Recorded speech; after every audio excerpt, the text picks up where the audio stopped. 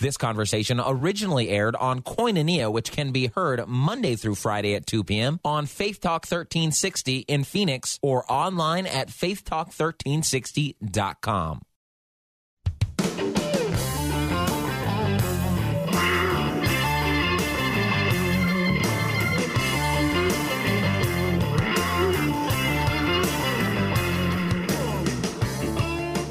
We're continuing our conversation with Travis Turner as we explore The Family Quarterback, Every Man's Playbook for Effective Leadership, a book that God led Travis to write.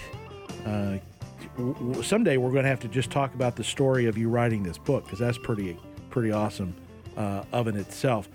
Travis, as we were finishing up the last time we were together, we talked about hearing from God, or hearing God, I guess would be more accurate.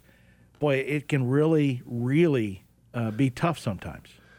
Yeah, and it really is a key to real spiritual leadership. Clear spiritual leadership is discovering I need to be led by the Holy Spirit. I can't be led by my thinking, because Isaiah tells us that my ways aren't God's ways, and as far as the heaven is from the earth, my ways aren't God's ways. So we got a problem right there. And so can I learn to be led by the Holy Spirit to where he actually speaks to my spirit? Do we really believe that God wants to speak to us today, that I have the Holy Spirit of God living in me? The question, first of all, is do I really believe that? And I do. Yeah.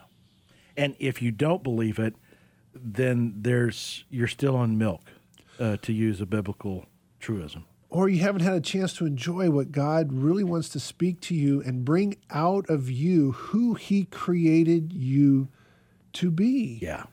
And he created us for a reason. I have to believe that we're fearfully and wonderfully made, Scripture says.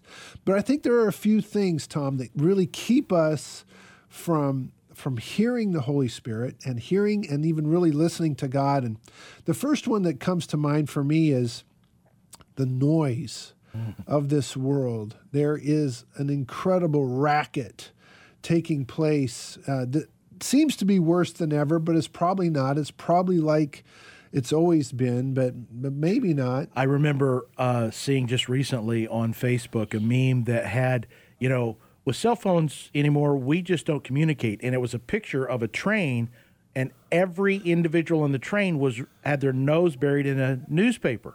That's really no different than now. Now we just have more access to more things. So I think the distractions are there and the noise. I'm thinking of when I was in college, we played the University of Syracuse my junior year. Now, mind you, the year before they came to Lincoln and we beat them like 900-0 or something like that. And so the next year we go up to Syracuse. We're the number one team in the country.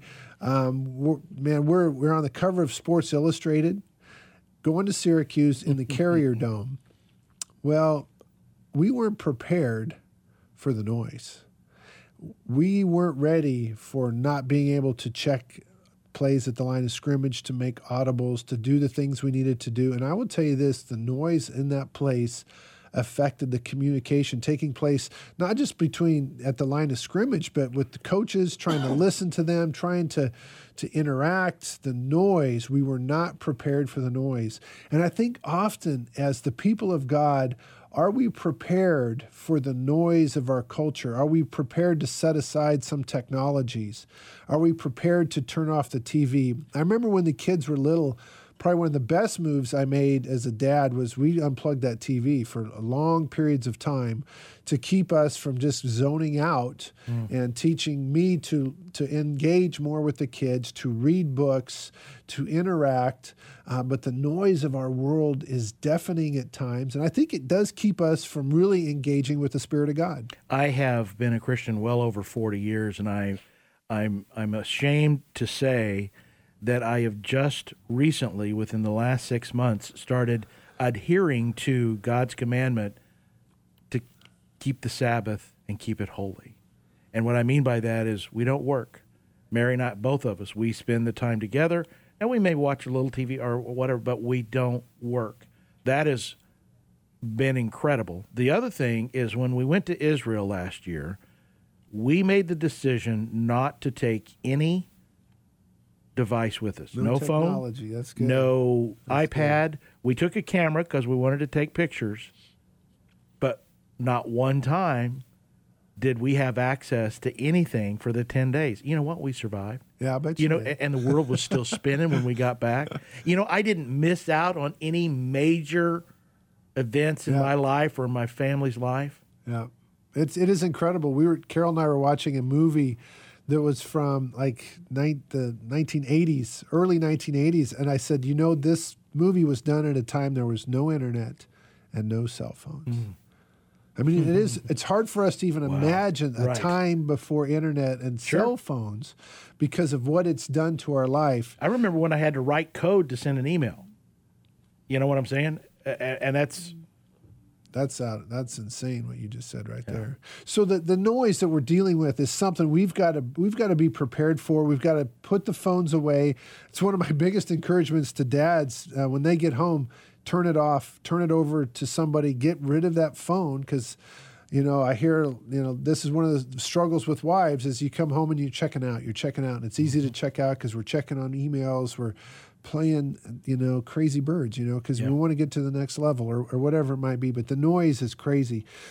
The second thing I think a lot of times has kept me from hearing the Lord, and I think us guys struggle with is disappointment with God.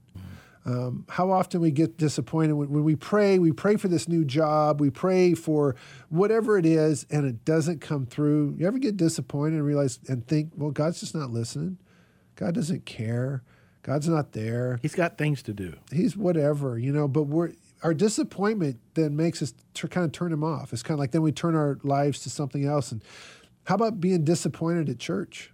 You ever get disappointed with an usher that treated you badly or, you know, a pastor who kind of blew you off a little bit? Or the worship song wasn't in your key? Or the drummer was too loud? Or, you know, whatever it is. Or the guy in the back that sings out of key but really sings very loud. You know, there's so many things I think we get disappointed with church and we get disappointed with Christians. You know, I have a dear friend of mine who basically that's what he told me. He goes, I don't want to go to church because all the hypocrites. I'm thinking that's exactly why we're there, because we need Jesus. Right. We're there. Are we hypocritical? Yeah. Is that our basic reputation? Yeah. Is that sad? Yes. And I think that's a lot of premise where a lot of people are at. I don't want to engage with God because his people are, you know, disappointing to me. Right. We want to really believe in stuff. We want to believe that, you know, something's attainable.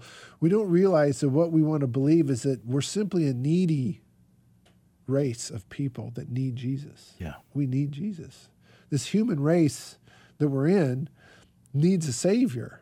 And that's really all what church is, but that's not about the fact that God still wants to talk to you, wants to engage with you. Yeah. I think one of the keys for success, if you can't hear the coach, you don't know what's going on. I mean, quite simply, right? I mean, because your little piece of the game isn't the whole game. Yeah. How can I get the next play? How can I understand what the bigger picture is if I'm not in touch with the coach? And so, absolutely, there's no way I can really be successful or understand what's happening in the game plan, really. I'm just surviving. And that's what I see with a lot of guys. Unfortunately, a lot of families, they're just surviving. They're just getting by. Are we really living that fulfilling life that John 10:10 talks about? I'm supposed to have life to the full, to the max. You know, and Jesus prayed that his will could be done on earth as it is in heaven. And so for me, I want to get a little slice of heaven. So that means I've got to be in touch with the creator of heaven and earth. Because that's what I want. I want a slice of heaven. Yeah. And when you have the game plan is right there, but things change, you know, how many times have you done this? God said, do this, you take off running. And, well, you're so busy getting to that goal that you forget to check in. Yeah. And he said, oh, by the way, we called a different play. Yeah. You were supposed to turn left back there. Yeah. Oh, wait, sorry. Yeah, and he may even say, you know, I told your teammate called wife, and she tried to get your attention, and you weren't paying attention. Steamrolled her. Steamrolled her. Yeah. That guilty. Wow, I've never been there. Guilty. And so it really is huge. We do get disappointed with God. And I think the third thing that sometimes can block me with my relationship with the Lord is, flat disobedience. Have you ever been prompted by the Holy Spirit to do something that was really uncomfortable for you, and so you didn't do it? Yeah. And then he prompts you again, and you don't do it. Or he says, don't do this, and you do it. Mm-hmm. You shouldn't check on that website. You don't need to Google that person's name. We're getting too close to home. Yeah. So we do these things, and I think what happens, though, is that small, still voice starts to fade a bit because he doesn't want to scream at us. Mm-hmm.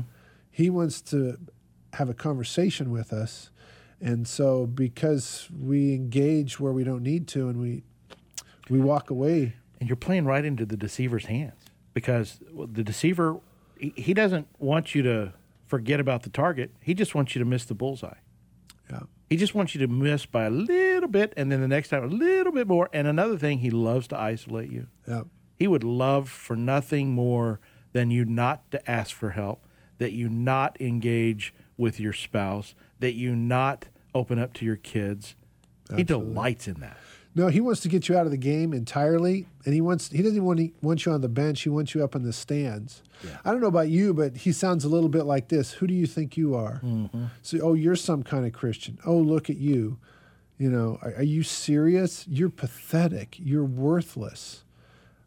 That's what I have to battle in my mind. So I know if I'm battling it, that Scripture says that my struggle is not uncommon, that we're all struggling with these thoughts that the enemy puts in our mind, and do we have the ability to get into his word, to listen to his spirit, so we have something to combat with? And that's what we'll talk about next time, putting on the full armor. Well, that is something we really need. And a mantra that I use a lot now is, who am I? I'm a child of the one true King. All in, and I am completely loved. The Family Quarterback, Every Man's Playbook for Effective Leadership with Travis Turner. We're going to continue this series. And like Travis said there, we are going to get our gear on this next time. Now, Travis, people can go to your website, familyqb.org, get your book. But you have a lot of resources that you have available for couples and for men. Absolutely. We have a seminar online you can watch for free. It's a 6-hour seminar. You can reach out to us for counseling, for help, and I'm working on a workbook that will be free as a download PDF for those that have gotten the book to be able to do men's studies and something like that. We're not quite done with that, but we're working on it. We should have it out there shortly. And what's the website again? It is familyqb.org.